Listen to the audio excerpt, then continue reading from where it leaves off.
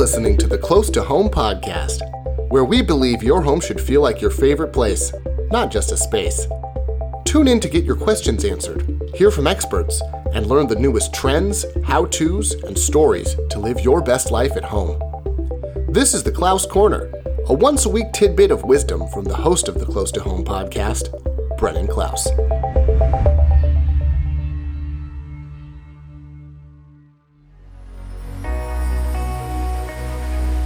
So you're thinking about listing your home and you're wondering, how do I get the best photographs for my listing? Well, stay tuned. This week I'm going to tell you how to get the best photographs possible of your home listing.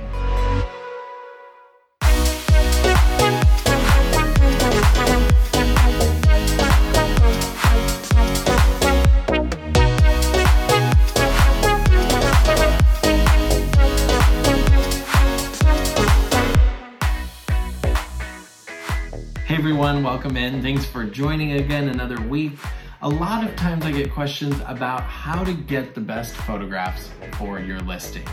We all know that photographs are the first things that buyers look at on the internet and want to peruse so that they can see exactly what the home looks like before they go and visit it.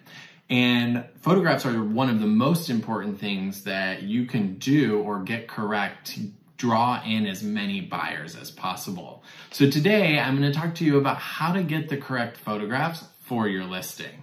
So first and foremost, before you do photographs, you need to set up the home appropriately. So you need to do things like, if you have any stools or kitchen chairs, you need to push those all in or make them look really evenly distributed and correct in terms of spacing. So you want to make sure that each chair or stool is the same amount of space from the other chair so that it looks very orderly and aligned for your photographs. The next thing you want to do is do the same thing to the blinds. You want to make sure that all of the blinds are spaced evenly or put up as much as the other blinds next to them so there are no odds. So there are no oddball blinds sticking out. Our eyes are drawn to things that are different from the rest, so you want it to all look even and look very similar. So make sure all the blinds are either at the same angle or pulled up to the same exact height across all of the windows.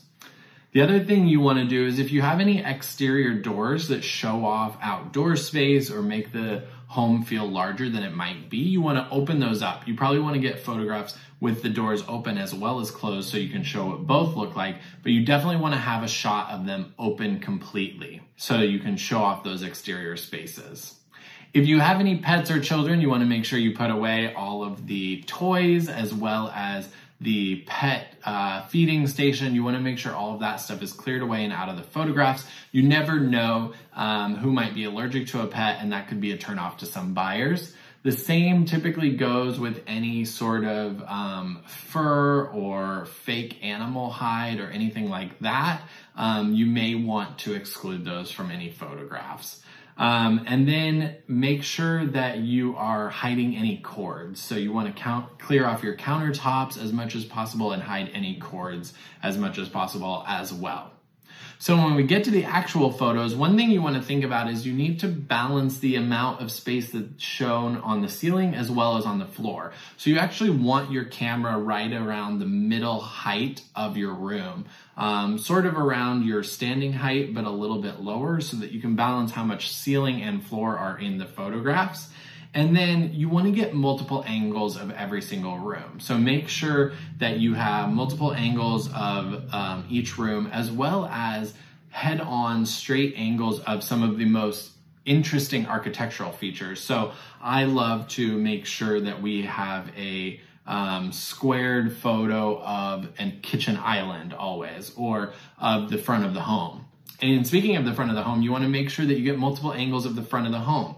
You want to try not to include any cars or street gutters in the home. You want to just start with the lawn or start with the first part of the structure so that you're eliminating some of the clutter that could be at the bottom of the photo. So those are some of the best tips when you take your photographs for your listing. Make sure that they look bright, they look clean, and they look visually interesting, and that there are no odds and ends sticking out so the buyer is not distracted. That will help you get more buyers through your home and more buyers through your home will mean a better offer for you as the seller.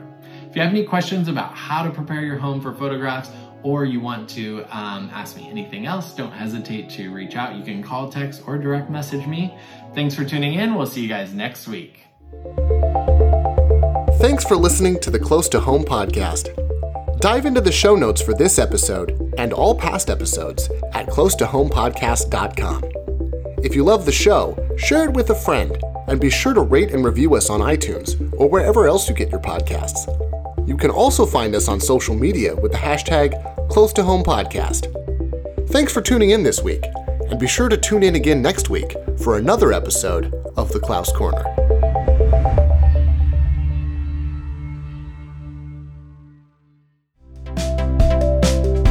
Hey, it's Brennan. I'd love to get this podcast into the earbuds of other people just like you. Will you do me a favor and head over to Apple Podcasts right now and leave me a review?